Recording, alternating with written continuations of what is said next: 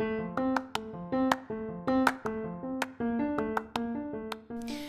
listening to the Be Well Cartel podcast. We are three badass female coaches from around the globe who are here to debunk the typical go harder fitness and diet advice and guide you to make your own definition of health and wellness. Join us each week for conversation, information, interviews, dry humor, dad jokes, and more. All right, we're back. I missed you guys. Hi. I miss you guys every second of the day that we're not recording a podcast. I mean, that's a lot of time to miss us. It's a lot of seconds. It is a lot of seconds. And I know that you could calculate it very quickly because you are very organized with things like that.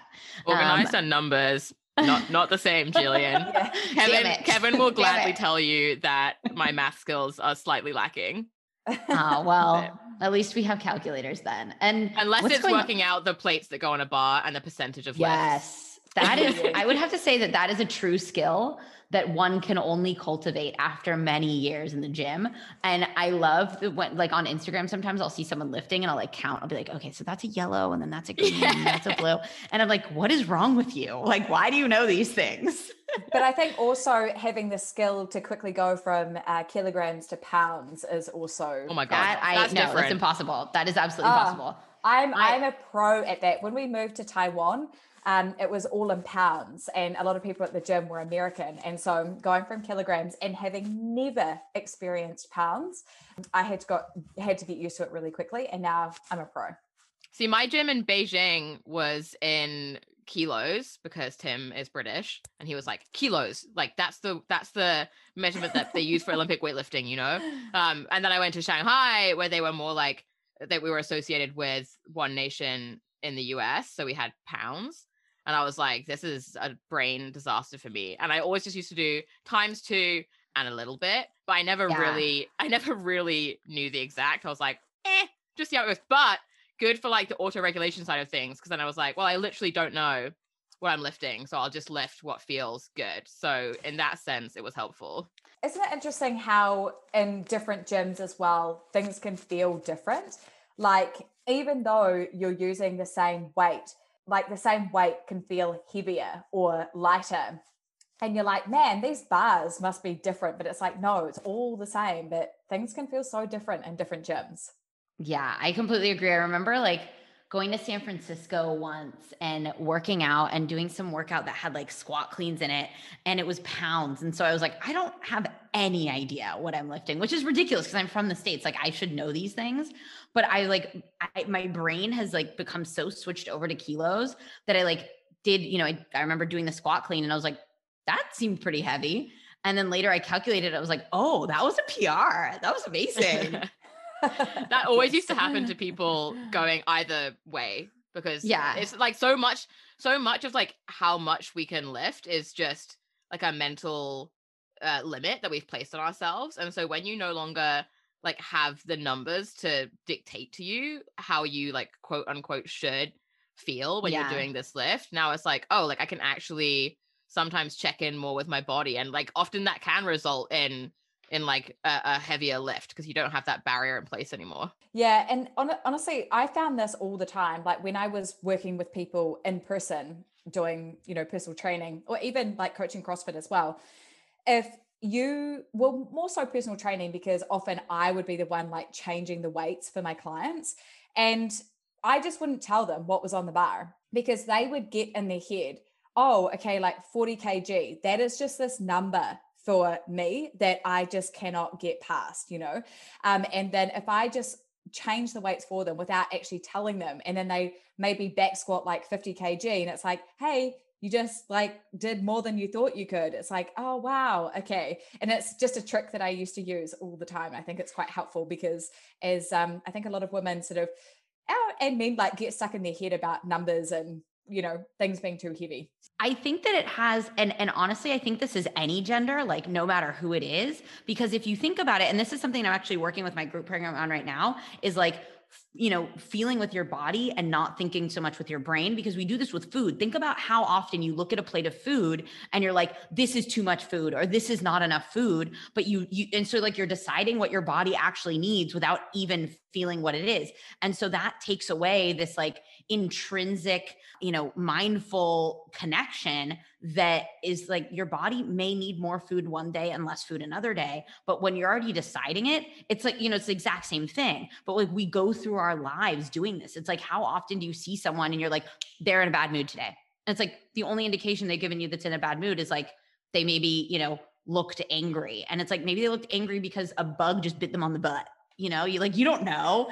But it's these things where like our brains like mess with us so badly, and we don't have time to like actually feel things anymore because we're so busy deciding. Yeah. And that's something that I did this really awesome. I thought it was pretty cool anyway. I hope it was probably really also cool. thought it was cool. It was definitely presentation. Cool. Yeah. We'll go with it. We're going with it. A presentation I did this week for an expat group in China on body image and eating disorders and disordered eating. And on the body image side of it, a lot of what we talked about was how your perception of yourself will then change also how you're looking at other people, and how you'll judge other people's interactions with you based on like what you have decided other people must think about you. And that fits all together with that same food thing that you were mentioning, Jillian, and the same thing with the like weights in the gym. It all goes together. And it's like, so I was actually just typing in right now, Brene Brown's definition of trust, how she has that definition of, these are the things that define trust. And one of the things that really stuck out to me the first time I ever heard that definition is that you struggle to trust other people when you struggle to trust yourself, because you reflect like everything that you feel about the world is like reflected with how you feel inside. And like, I just remember that sticking with me and hitting me. And it's so true, because the way that we view the world is so conditioned on how we view ourselves. And so like when we start cultivating this self-trust, which I think actually ties in really well with the topic for today, like without even planning it, like this topic of self-trust, it's like, that means that you need to kind of create boundaries and define your identity within yourself. That I think that's something that we honestly forget to do, because we're so concerned about what other people are thinking about us, what other people want from us, what our outside responsibilities are, that it's like we're so dependent on the extrinsic, like the what's outside of us, that we forget that what is truly important is the intrinsic. But first we have to connect with that in order to like change all the other stuff, right?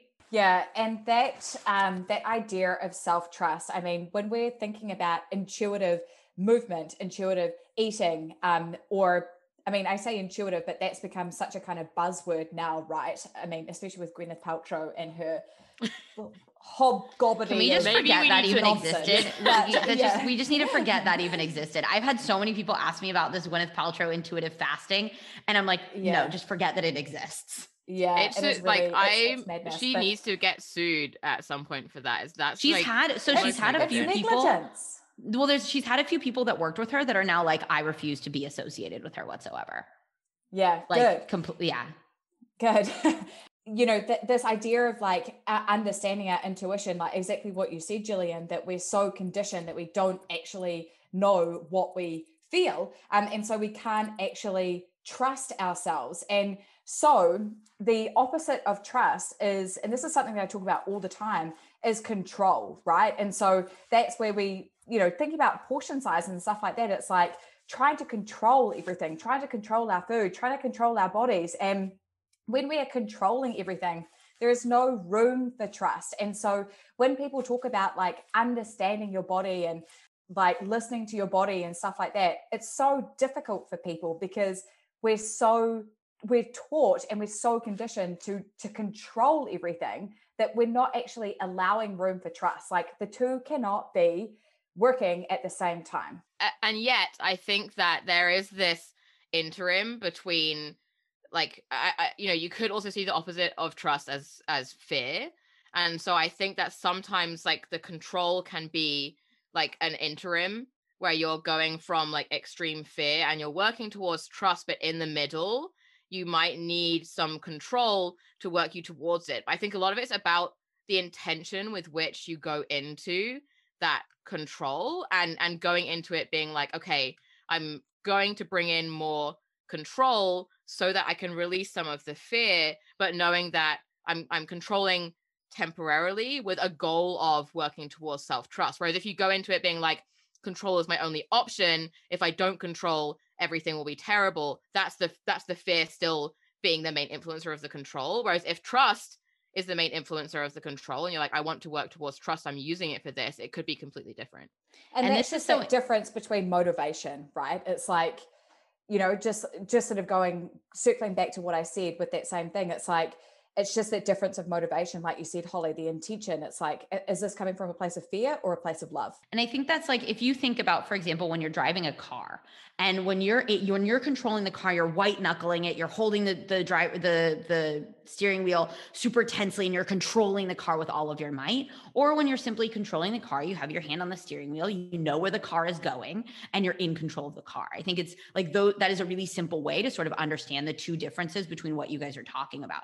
And I think that kind of brings us to what we want to talk about today, because boundaries are a really interesting sort of interplay between trust and control and creating a healthy relationship, I think, with that control. Because I see boundaries as a way of, you know, you are not necessarily controlling, but influencing the way in which you interact with the world. And how are you doing that? And I want to read a quote from a psychologist that I found to be really, really helpful in understanding what boundaries are.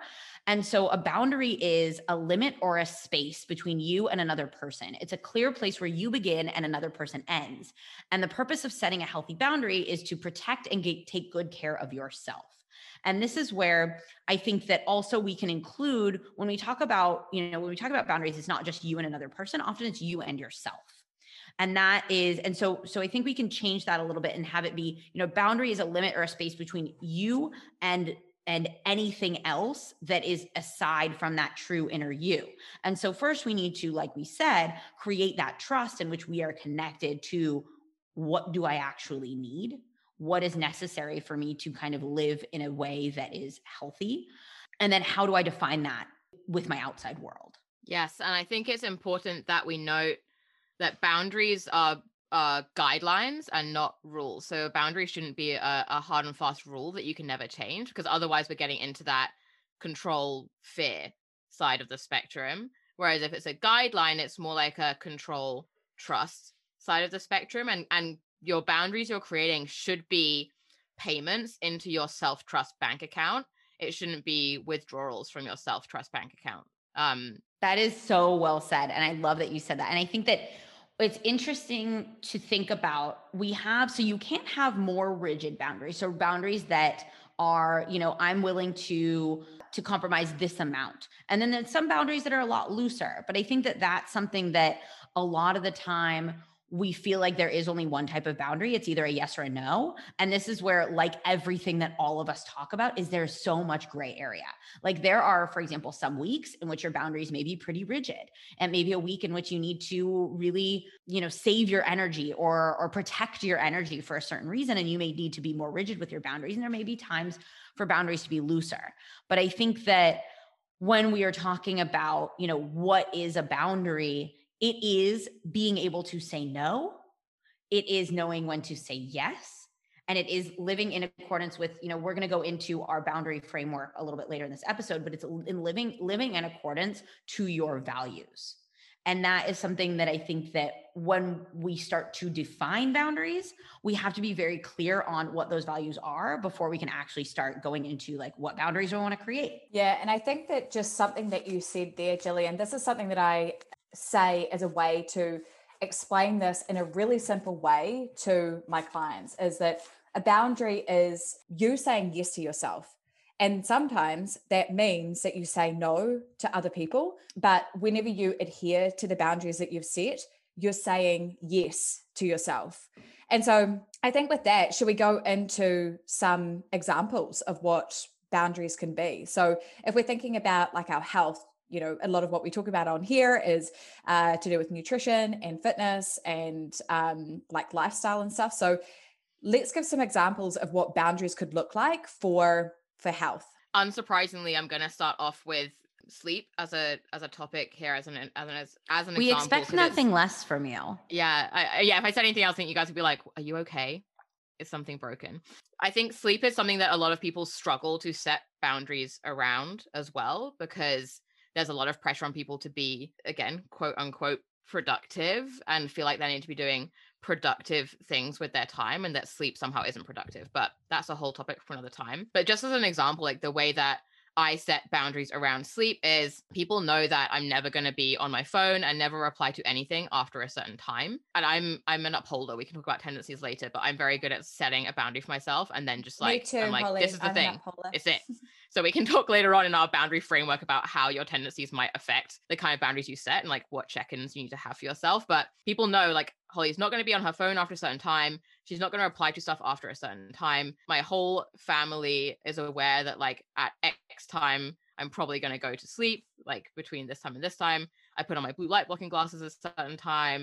And I'm very good at upholding that, and also not looking at my phone for a certain amount of time in the morning. And I've put all these boundaries in place because I know that if I don't have those boundaries, like if I didn't have like a set time where I stopped being on my phone, for example, then it could like intersect with some of my other values of like connection and like support and this kind of thing. And I would get caught up in like trying to keep helping people for, you know, another 3 hours because like I could be doing more good in that time, but it's taking away from my own personal energies if I don't set those boundaries up around sleep. And I think that you bring up a really good point, because I think a lot of people have this. And I actually have a client that's in Hong Kong and her family is located across the world.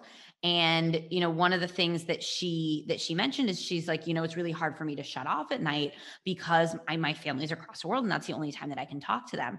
And so I think that comes back to that fear of like, if I set this boundary, what is going to happen to other parts of my life? And that's where we have to look at what's rational and what's emotional, because I think a lot of the time we don't set boundaries because of these sort of emotional fears. And that comes into, what is another health related boundary? Well, that may be also protecting certain emotions. And so that may be, not letting someone speak to you in a certain way. Like that may be protecting your health. And so, for example, for me, a mental health one that I had to do was when I visited the States, my dad likes to comment on how much I eat. He likes to comment on, what I'm eating, how much I'm eating. He likes to comment on my body. And for me, for my emotional health, I have to set a boundary with him because it makes me very anxious about eating around him when he comments on these things. And so I had to tell him, I was like, look, I know that you're not doing this on purpose. And we can talk a little bit more later about how to sort of word these things to make it easier for other people to understand. So I know you're not doing this on purpose, but when you say this, and this is how it makes me feel, I need to ask you to not comment on how I eat or what I eat. And for me, that was a huge emotional health boundary, because then I felt more at ease eating in a setting in which my dad was going to be there. And so I think that that's where, we think about kind of physical health and mental health, and they're actually one and the same, because if I wasn't able to set that boundary, then I would maybe start a more disordered eating pattern around my dad, because I would be, maybe not eating as much or not eating enough or only eating certain things. And that's something I think that comes up quite a lot, not just with ourselves, but also with our clients. I think, I was actually having a conversation with one of my clients about this week, where she was in the gym and her workout was cut short because everybody else around her was like wanting to talk to her. She's a personal trainer as well, wanting to talk to her. She didn't get all of her workout done. And then she felt like she had to make that up later in the day when she was at home, when her plate is already full. And so now she's adding more onto her plate, all because she was pleasing the people around her. And she didn't want to feel bad to say, hey, I'm busy, or I'm just going to keep doing my workout, or I am really happy to see you, but right now I just need to get my workout done. And it is just so important that we allow ourselves to say no when we need to, and we allow ourselves to express the things that we need and not feel fear about asking for what we need, so that our energy isn't taxed at the expense of making other people happy. I kind of want to circle back because I started talking about like mental and emotional health. And I know we wanted to give a few more kind of like physical health boundaries. And I think that this one is one that can kind of get a little bit confused because, for example, let's talk about cheat meals, for example. I think cheat meals might see that as setting a boundary with themselves. And I think it's important to recognize that like something like a cheat meal is, and I think you guys would be in agreement with that, that's not a boundary, that's control. And that's control out of fear because you're worried that if you allow yourself to have certain foods during, other parts of the week, that you won't be able to control yourself. A boundary maybe saying something like, hey, I'm going to try to limit my cookie intake to X amount a week. And that could be just a boundary with yourself where you take a check-in and you say, hey, like, do I really want a cookie today? Nah, I think I'm okay. I'll wait till later on in the week. And that may be a boundary with yourself that is in accordance with a physical health goal. Say you're trying to lose weight and you want to focus on eating a little bit healthier, but instead of saying like, I'm going to create this control-based rule around I can only eat pizza on Saturdays, let's be a little bit more flexible about it and be like, hey, this is the amount of flexibility I'd like to have within my nutrition.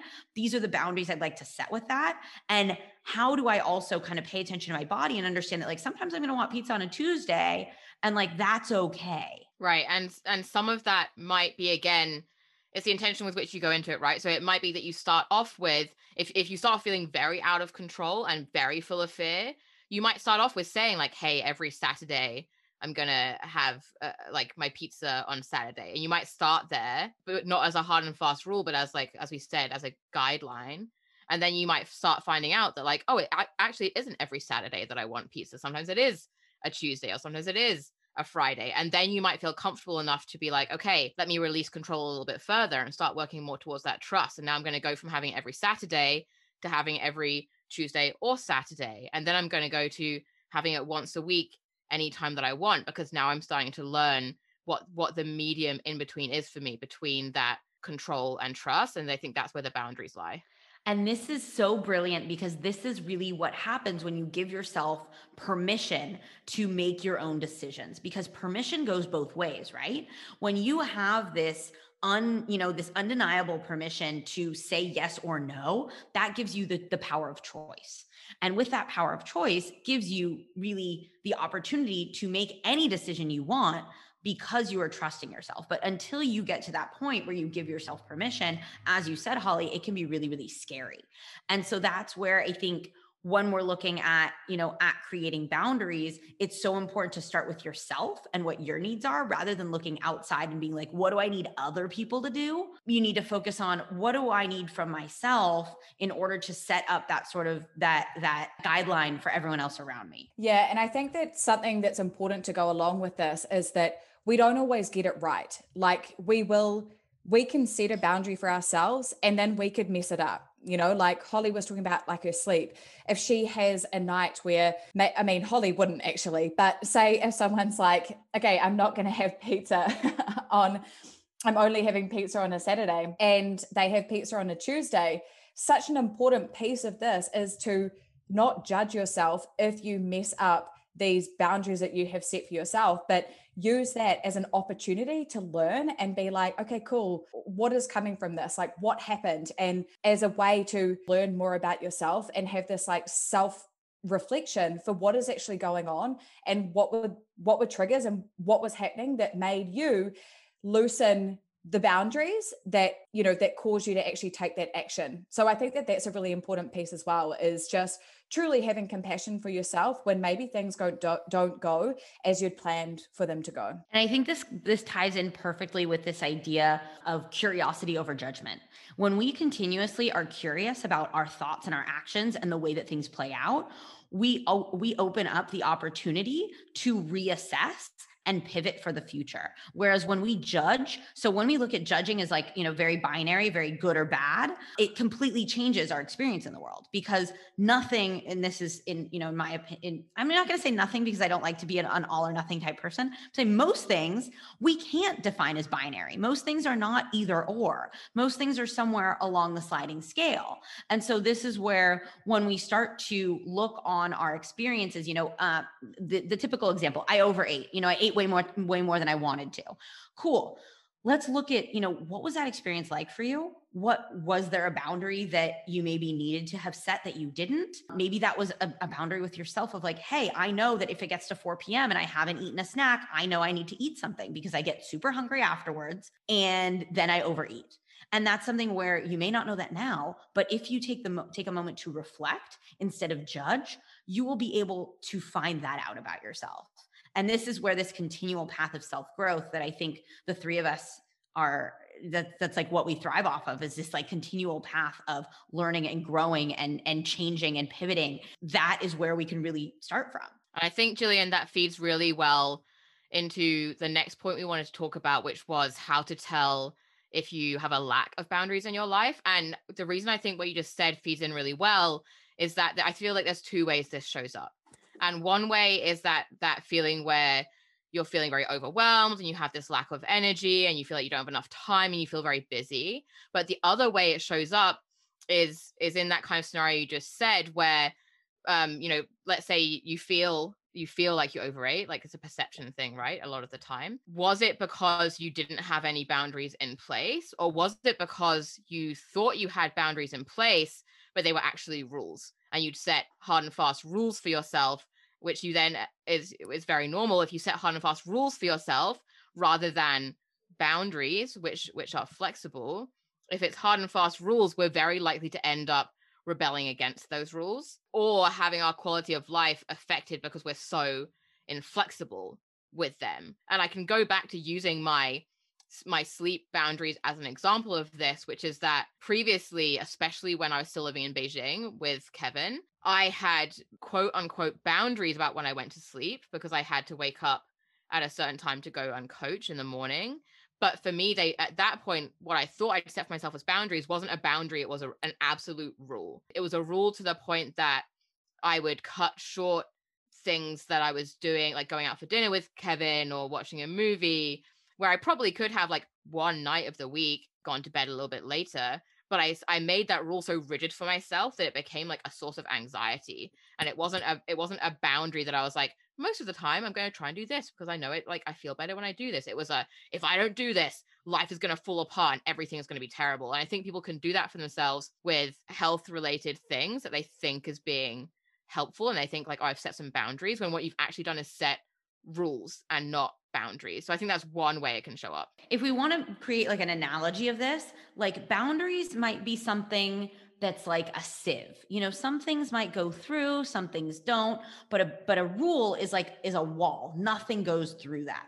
And what happens is that a walls can break. And when they break, it feels really disastrous. And so when you have a rule set for yourself, and this is maybe how you can gauge it, is like if something happens that kind of goes against what that rule is you have set for yourself, whether it's bedtime, how many days a week you're training, what you're eating, if it feels like the world is crumbling or like you're a disaster because of it, then that is going to be a rule. A boundary is something where you can recognize that perhaps it didn't go how you had planned, or, something may need to be changed for next time, but it's not the end of the world if it doesn't if that boundary is not fulfilled. And that's, I think, something that when you think about, okay, for example, you have kids and you know that you want to go work out at a certain time of day, but something might happen with your kids. And so if you have a rule that you have to work out X amount of days a week and something happens with your kids, you may feel like a total disaster in your training or like a failure because that rule was broken with yourself. But if it's more of a general like guideline, a boundary of like, from this time to this time every day, my intention is to get a workout in. And some days you may not be able to do that because of your children. And that doesn't have the same effect on you emotionally as a rule does. Yeah. And I think that the ability to actually, like I said before, that self-reflection process, so that we're constantly checking in with ourselves, because boundaries are going to change as our priorities change and as our, values change as well. Then we have to have the ability and have the awareness to actually develop this process of checking in with ourselves and being like, does this actually still work for me? And is this still aligned with what my values are, which is why I have these boundaries? And I think that that kind of leads into the next thing that we wanted to talk about, is that our boundaries are created not by actions, but by what we value in our life, and how those boundaries actually create the ability for us to live out our values and what is really important to us. Yeah, the value driven part of this is so important. And before we dive into that and like our framework for setting up boundaries for yourself that actually work, I just also wanted to touch on the other way we mentioned that a lack of boundaries can show up, because I know that we're quite rule-based people. Olivia, both you and I are like upholders, which we'll talk about again in a moment, the 4 tendencies, but that can make us very rigid. Whereas for some people, the lack of boundaries can show up as, and this happens a lot with people I find who are like, oh, I just don't have time to do that. When like a client where you're suggesting like, hey, what if we tried making food at home 1 time a week? And they're like, oh, I just don't have time for that. Or it's like, oh, I just don't have the energy to do that. And that can be an indicator, if you're wanting to make change, but when someone suggests a change to you, no matter how small, you feel like you don't have time, or you feel like you don't have the energy to make that happen. That can also be a sign that you're missing some boundaries in your life, because now you don't have any time left for stuff for yourself that you've set as a priority. And that can be when we see this clash between your values and your priorities, and then how you're actually spending and assigning your time and your energy. When we're looking at how we are spending our time and our energy, it's because I hear this all the time where people are like, you have the same 24 hours in the day as Beyonce. It's like, no, we actually do not have the same 24 hours in a day as Beyonce. And let's be clear. And that is because Beyonce has a team of people that take care of her children, that make her food, that, all she has to do is sort of show up and do things. And that's where I think that especially for people that are, for example, running a business, they have children, they have a partner, they have, a high stress job. I think that is where a lot of the time it's this thought of like, well, I only have a certain amount of time in the day, and I don't know how much time I feel comfortable dedicating to myself. And so This is someone where we see these people that are, and I have clients like this. I know you guys have clients like this, where where they're like, well, I just can't do this thing because, and they quote like some sort of external barrier, for example, like, oh, well, I can't stop working at this time because I have this much amount of work, or I can't, take this day off because my boss is demanding this, or I can't go to sleep because of, all these other reasons. And this is where I think that it can feel really overwhelming, because you're aware that have boundaries, but you feel this like anxiety around setting them, because you feel like when you set boundaries, you are letting someone else or something else or everything else in your life down. And that can feel really, really terrifying, because you think, I want to have these boundaries. I know that I need to have them, but I don't feel comfortable or available to actually create them. And that, I think, is a large quantity of people that maybe are listening to this podcast that are driven, that have a lot of things on their plate. And they're like, yeah, I know I need to create boundaries, but like, I can't right now. Yeah, I really do think that one of the most important things is to be so clear on what your values are. And this is something that I talk a lot about, and you guys have heard me say this before, I think I've mentioned on the podcast before, is this idea of like truly what you desire. It's like it's what you desire to feel each day. And then when you understand that, then you can make all these decisions for where everything else comes from. Because unless we're clear on what our values are and how we're being led by those key things, which is our North Star and what we truly desire to feel in our life, then we're constantly going to feel like we're on the back burner, or we're trying to please other people, or we're taking actions or setting goals that may not actually be completely aligned with us. And so going through a process and actually sitting down, and this is something I do with all of my clients, is really encouraging them to go through this process of getting very, very clear of what they desire in their life and what they want to feel every day. And that just means that this ability to actually set boundaries and take action and set goals that are aligned with those desires is just so much more easier. It's so, when you have that North Star, you've got a road.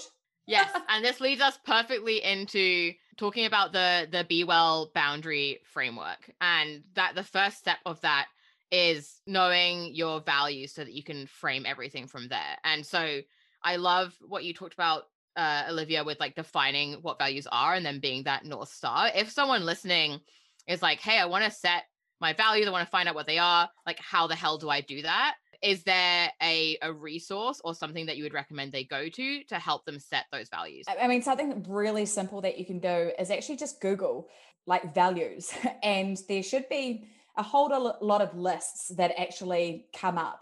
And so just choosing a list of like words and going through those lists of words, and it might not be words on there that kind of resonate with you. There might be choosing all the ones that kind of stick out to you, and then starting to whittle them down and down and down till you've got like 3. I reckon no more than 3. And so often, if you have like 10 words that come out to you, so they could be like knowledge, health, gratitude, communication, honesty, integrity, trust. Exactly. Yeah. Right.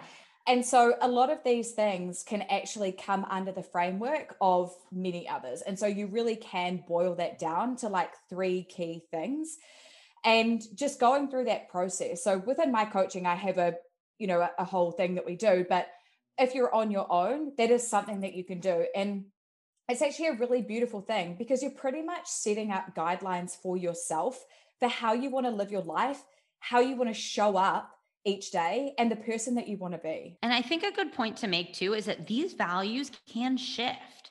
Like these values are, I think that when we sort of set out on things and set goals, and we're very like goal focused society, and we see goals as somewhat rigid. It's like, well, I want to get here, and if I don't get here, then I've failed.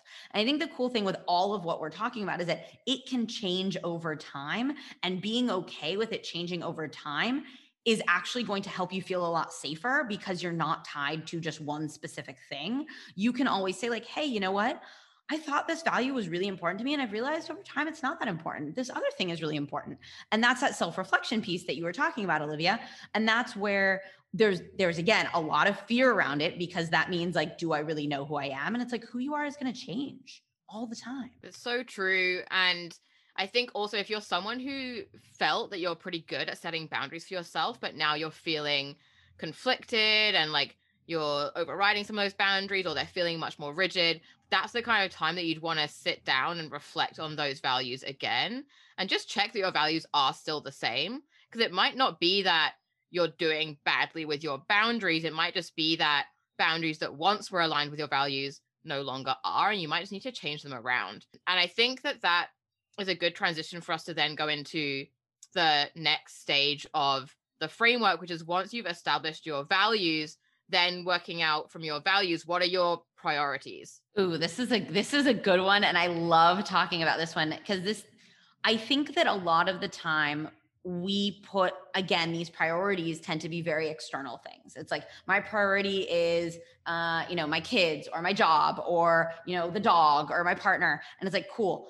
Yourself needs to be a priority. And this is my opinion. If you guys are not in alignment with, not in agreement with this, I completely understand. But I think that in order for you to be able to then go through the rest of this framework is like one of your priorities needs to be yourself. Because if you are not one of your own priorities, then you are going to be consistently lacking in protecting that personal energy that you need to then continue along with the rest of the framework, which is being able to create clear goals and being able to take action in a way that is aligned with your values. I don't know what you guys think about that. Yeah. And I think that this is something that comes up with women a lot, especially is the idea. I mean, I hear this all the time, and I'm sure that you guys do as well. I feel selfish. I feel selfish if I take the time to do this for myself. If I feel selfish if I say no. I feel selfish if I don't join the PTA. I feel selfish if I ask someone to go and pick the kids up from school. Or I feel selfish if I say no. I Yeah, hear that a lot. It's like if someone asks me to do something and I say no, then I feel selfish. But the beautiful thing about this is that when you start to understand that that is actually not a selfish thing, but that's actually you giving back to yourself and actually you giving back to other people, that's a really beautiful thing. Because when we decide that we want to say yes to ourselves, and that might mean saying no to other people, it means that we are teaching other people how to do that for themselves as well. And so we're actually creating a much better society. And this is something that I talk about all the time with my clients. It's like you are setting this beautiful, beautiful example for your children, for the people around you, for your family, that they can also protect their energy and they can also do these things. Well, I think that we need to normalize that being selfish is not a bad thing. Being like, I think we have this concept that like being selfish is this terrible thing, but it's like, and this is something that I say all the time, is you are the only person that you have to live with for the rest of your life. Yeah, that negative connotation of selfish and of ego as well, I think are both things that kind of need to change, right? I feel like ego has that same negative connotation, whereas sometimes we actually need ego and to have that positive idea around what it Positive could be. self-regard. Yeah, exactly. And I just wanted to mention, because I realized we didn't really define like how to tell what your priorities are, because I do find that quite often people will say something is a priority to them, but then if you like do an audit of your time and energy, that those two things are not actually aligned. So it's very easy. Well, it's not very easy, but once you set values, and you're like, cool, here are my values. According to my values, here's what my priorities should be. And they're like, cool, great. I've got values written down. I've got priorities written down. I'm good to go. But then it's about checking in with yourself and being like, okay, here's my ideal priorities. What am I actually prioritizing in my life right now? And so something that I have my clients do when we go through our like vision and goal setting exercises, that I have them do like a time and energy audit before we start. So they look at like, okay, where is most of my time being spent in a day right now, and where's most of my energy being spent in a day right now, because it's not always exactly aligned.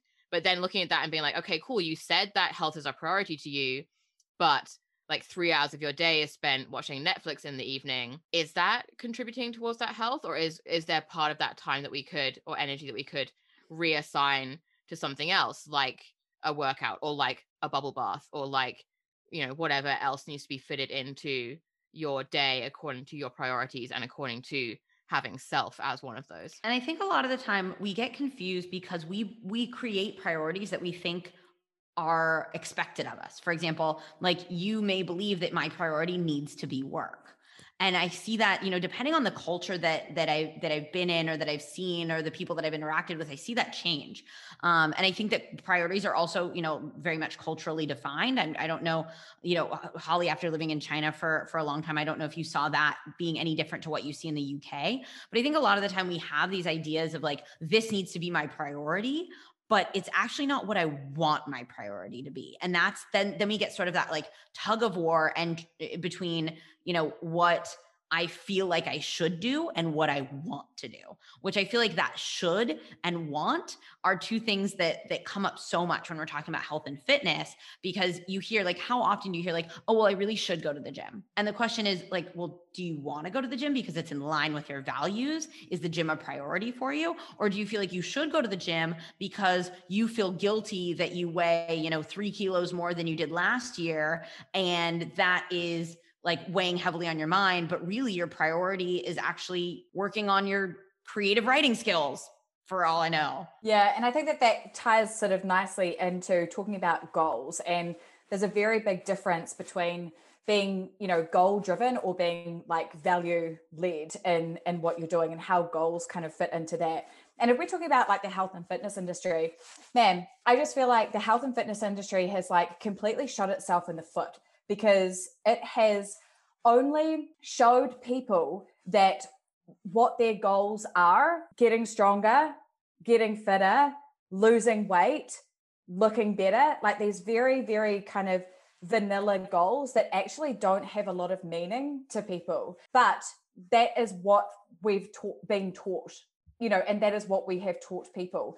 And so I think that us, we have a really big job of actually helping people to see that there is so much more available to them in terms of goals, and how that those goals and those actions can be led by what they truly desire, and helping people to actually figure that out for themselves. That it doesn't have to be, like you said, Gillian, just about losing weight. It doesn't have to be just about a bigger back squat. There is so much more available to people.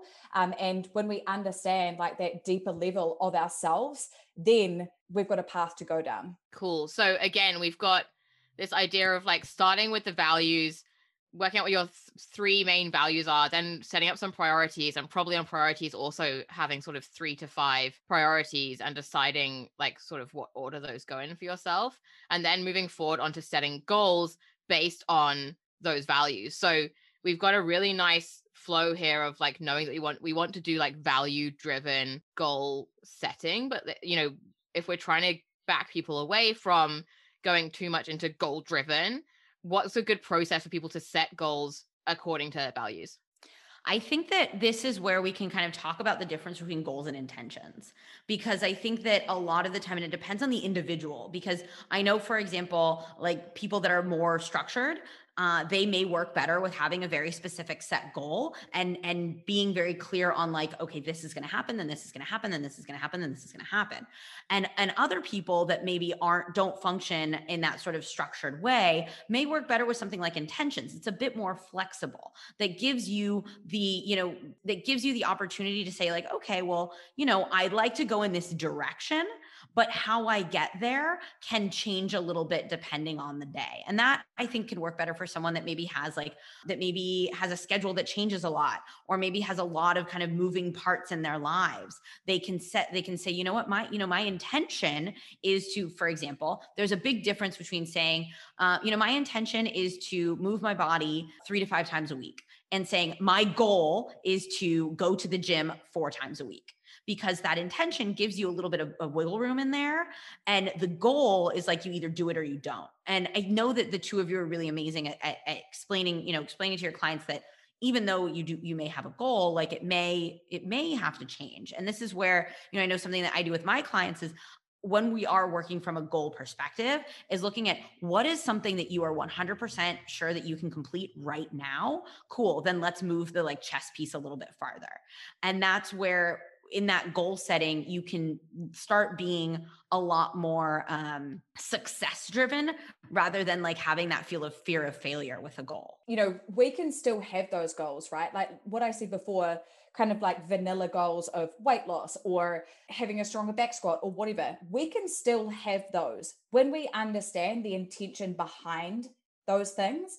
And then from there, I think that if we do still have those big goals, we still have to be setting intentions each day for how we approach those things. So like if there is a goal of 100 kg back squat, that every day is going to look different. And especially with women, when there are a million things going on, your cycle, you're feeling different with each day with your cycle and stuff like that. Having that awareness to actually, when you walk into the gym, it's like, okay, what is my intention? Like I do have this big goal, but how am I going to move within that? So even people that are goal driven, I think it is still really, really important that they understand the idea of setting intentions for, each workout or each time they have a meal or whatever is going on for them. Now we've gone through that process of like establishing our values, establishing our priorities, establishing our goals and the intention behind those goals. So possibly having those two kind of fused together there. How does all of this relate to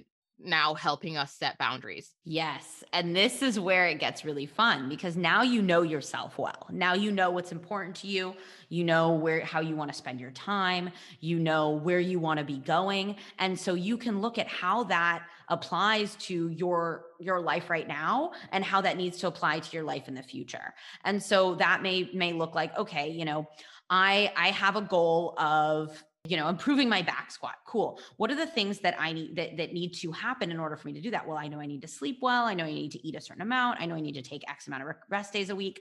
So maybe that boundary that I need to set is that person that keeps calling me at 10:30 at night. I need to have a conversation with them and say, hey, I love our conversations. Is there any way that we can move them to another time? Or maybe, your friend that every time you go out to eat, she's like, I want to go get donuts. Maybe you tell her like, hey, I love spending time with you and I would absolutely love to, share a meal with you. Is there any way that we can, go to X other place? And these are things that, sound simple, but I think sometimes can be really hard to do. And then I want to kind of hear what you guys have to say. And then I'd love to go into then how to specifically start setting these boundaries language wise. I just wanted to touch on the fact, Jillian, that when you were talking about those boundaries, something you did sort of intrinsically was also incorporate your values into that, right? So you had your goal and you worked backwards from your goal and you set some boundaries, but it was very clear also that, a central value that you were thinking about as you did that was like social connection, right? That's obviously like important to you. And as you were thinking about the boundaries you were setting in relation to your goal, you were taking into account this value of social connection. So making sure that when you work backwards from goals towards boundaries, that you're then also checking in with your values you wrote down and your priorities and being like, okay, cool. Like, is this boundary I'm setting? Okay, sure, it's good for my goal. Is it also in line with my values? And if it is, then great. And if it's not, how do I need to adjust it? Yeah. And that is such a good point. And I think I did sort of intrinsically do that because this is something I personally feel very comfortable setting boundaries. And I feel part of the reason I feel very comfortable setting boundaries is because I've done work around the language in setting boundaries with other people. And so, for example, a book that I highly, highly, highly recommend is called Crucial Conversations. And that is a book that, Holly and Olivia are nodding right now. I read years and years and years ago, and it completely changed the way that I was able to have conversations, to create boundaries or to have difficult conversations in my life. And another book that I have on my list that I need to read is Nonviolent Communication. I know that one is supposed to be amazing. One of the things that we want to think about when we are creating boundaries is looking at this is something that's coming from you. And so we want to use a lot of like I language, like this is something that's important to me. I would be very grateful if you could help me with it, instead of saying like, you do this isn't working for me. Like this needs to change. Because one of them is creating this space in which you're essentially asking someone that cares about you, or maybe they don't, for a favor. Another one is accusatory. And I think that that's where sometimes we can get caught up in the scariness behind creating boundaries. For example, saying no to a social engagement. There's a big difference between saying, you always ask me to go out on Fridays when I like to go to bed early on Fridays, and saying, hey, I'd love to hang out with you. Friday nights, I like to have an early night. Is there any way that we could meet up on Saturday? And it's the exact same outcome, totally different language. And that is going to be that huge changing factor in your ability to set effective boundaries that also don't feel threatening for other people. Yeah. And that's a huge part of that nonviolent communication thing too, which you'll love it when you get to that book. But also making sure you say things like, I feel that, and not you make me feel like, or you make me feel that. So taking responsibility for your own boundaries, because if you put your boundaries as the responsibility of someone else, then you're also giving them control of the boundary, right? So it needs to be like, I feel this way, so I'm going to do this, so that someone else then doesn't have the control to dismantle that boundary you're trying to put in place. Yeah, we teach people how to treat us. I think that that's a really important thing to keep in mind, like with everything that we're saying about language. And when you feel like, I think a telling sign for when maybe you haven't set a boundary, or maybe there has been one that has been set, or maybe you've broken it, is you can actually feel that, like physically you can usually feel that, like it feels a bit yuck. Maybe you feel a little bit resentful towards people. And that is when you know that there is some kind of like miscommunication with yourself for what you need to do, or maybe where you've let things go a little bit. I think you can also, something you brought up there with the resentfulness, I think a lot of the time it can bring up shame for yourself, because a lot of the time you have this feeling of shame is like, I know I should have done this thing. I know I should have upheld this boundary and I didn't do it. And this is where it's really important to be clear with yourself and know that, just like you said, Olivia, that other people are not responsible for holding up your boundaries. Like, for example, with Holly's sleep schedule, people are still going to text you at 11 o'clock at night. It's your responsibility to not look at your phone. And that's where I think that when we start to take that personal responsibility, it's empowering, and it can be a little bit overwhelming, because that means that no one else is then responsible for how you feel. That is 100% your responsibility, which is so absolutely incredible because it opens you up to so many possibilities, but it can be really scary when you haven't done it before. Yeah, just on that texting thing, like actually something that I do is like say to my clients, you can text me, you can email me, you can message me on True Coach 24/7, but I will get back to you between these times. And so it's kind of like, yeah, it's just so interesting how you can play on these words. And this conversation reminds me of, do you guys know who Byron Katie is? Yeah, she's amazing. And she talks about that we have our stuff. We've got like my business, your business, and God's business. And when she says God's business, she means like the universe, right? And so the universe is like things that we cannot control, maybe like natural disasters and stuff like that. But I think it's just such a great reminder how she talks about this, because it's like when we are in other people's business, which is so often this, when we are not adhering to these boundaries that we have set for ourselves because we're trying to please other people, or we do feel shame or guilt or whatever about that, we're no longer in our business. And so it's so important for us to just continue to come back to ourselves and be in our own business instead of being in everybody else's. A really important thing to remember is you are not responsible for anyone else's feelings. That's something that I think is easy to forget. And especially when you are an empathic person or an empathetic person or someone that, is sensitive, you can feel responsible for other people's feelings. And you are truly only responsible for your own feelings. You can influence other people's feelings, but you are not in control of them. And so I think that we can kind of wrap this up today. I honestly can say I'm so blown away by us, because this was like, I can't wait to go back. I mean, now obviously people are going to be listening to this editing, but I'm excited to go and edit this now and just re-listen, because I think there are so many gems here. And so do we want to kind of summarize? Like, I know we talked in the beginning about, what are boundaries and kind of the difference between a boundary and a rule. So Holly, do you want to summarize that really quickly? Yeah, sure. So basically what we said was the difference between a boundary and a rule is that a boundary is something that's coming from your values and is a guideline based on your values and your goals. Whereas a rule is something that you set for yourself that's very rigid and inflexible. A boundary will be able to flex according to what's in line with your values at that time. And then the next thing we touched on was how a lack of boundaries might show up in your life. And Olivia, did you want to take that? Okay. Question was, so we also talked about how a lack of boundaries might show up in your life. In many different ways. So you can start to, I think kind of like what I just mentioned before, you could actually start to physically feel that. I mean, I know that for me, that is true. Like I feel that kind of in my gut. If I feel like maybe I should have been doing something or something doesn't align with me, then I actually feel that physically. But it can show up in just saying yes to things that are sapping your energy. Like if you feel that there are people or circumstances or things that are actually draining you more than filling your cup, that can show up as somewhere where you need to maybe bring in some boundaries, or maybe you're not holding up the boundaries that you'd set for yourself. It can look like maybe not making progress with things that you actually want to be making progress with. So then we'll go into the framework that we defined, that I think this is, the Be Well boundary framework, soon to be trademarked. Pretty amazing. So we probably should trademark it. And that kind of starts out with, we've got 4 steps here. So we want to make sure that we're defining our values, and we can do that really simply, even by just like going in Googling like values, and you'll get lists and lists of words, and just go through that. It seems kind of simple, but it's actually really powerful to look at those words, see which ones really resonate with you, and then continue to refine it until you get down to probably around 3. From there, we can look at our priorities. And something that Holly mentioned that I think is really awesome is looking at where you are currently spending your energy and spending your time.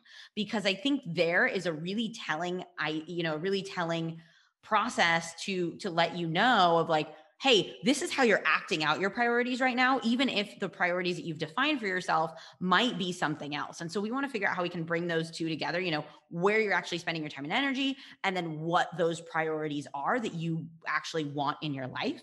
And then from there, we can start drilling that down to like goals and intentions. How do we actually want to carry out these values and priorities in our daily life? And then from there, we can get to the point where we're actually creating boundaries. And those boundaries are sort of contingent on what needs to happen in my life, or what do I need to change in my life, or what guidelines do I need to uphold, or relationships do I need to change in order to achieve these goals, live these intentions that are in line with the priorities that I've set out for myself that help me live out my values. And so I think that this kind of is a really simple kind of 4-step way that you can sit down. It may take you 20 minutes. It may take you an hour. It may take you days to actually understand, how do I want to live my life, and what changes do I need to make in order to do that? It's also important to know that when we're setting boundaries and when we're having conversations like this and thinking about things like this and thinking about taking action from this kind of place, it's not always nice. I think that when we're this kind of conversation that we've had, it's a lot about, protecting our own energy and like really, self-respecting stuff. But sometimes self-respecting stuff can be really uncomfortable and can look like things that we actually don't want to do. And so I think that that's really important to remember that, often we have to pull our socks up, and often we have to adult ourselves. And often if we want to live like an intentional, purposeful life, then we have to do things that we don't want to do. We can wrap up on this. And that is, when you think about anything that you're good at now, there was a time at which you were not good at it. There was a time when the first time you walked into the gym, or, maybe you're a mom, like the first time you picked up your baby, you're like, I don't know how to do this thing. And so everything that you're good at now, there was a time at which you were not good at it. And I think that setting boundaries is just like that. It's going to be a learning process, and you're going to mess up, and that's okay. And just remember, think back to anything that you feel comfortable doing now. And at some point, there was a time in which you did not feel comfortable doing it, and you had to continue to practice. And as you got better, it got more comfortable. And so I think that we can kind of wrap up on that, guys. What do you think? Perfect wrap up point. And next week, we've got a great episode next week. We're going to be interviewing Steph Ung, who I'll let Olivia introduce her really quickly, because Olivia, you know her the best. But it's going to be awesome, so don't miss it. Yeah, Steph is an absolute weapon. She is such a powerhouse of knowledge, and she is a researcher on body image, and she has just written a really brilliant paper, and she's actually creating some awesome content at the moment, talking a lot about like body image in different cultures and stuff, which is cool. And she also runs a really cool organization called Body Banter, and they do a lot of really brilliant stuff around body image as well. So she is Hong Kong based. She's a beautiful client of mine, and I cannot wait to have her on next week. It's going to be great. That is going to be amazing. Awesome. And as always, we will be in our Clubhouse room on Thursdays. We're still playing around with the time, guys. So just make sure to follow us on Clubhouse or follow us on Instagram, where we will let you know what's going on with all of that. Reach out to us. Let us know how you like these episodes. If you have 2 minutes of your time, go ahead and leave us a review on Apple Podcasts or wherever you listen to your podcast. It's so helpful. And also share. Sharing is caring, and it is the absolute best and the freest way that you can support the work that we do. And we do this because we love you, and we hope that you love us.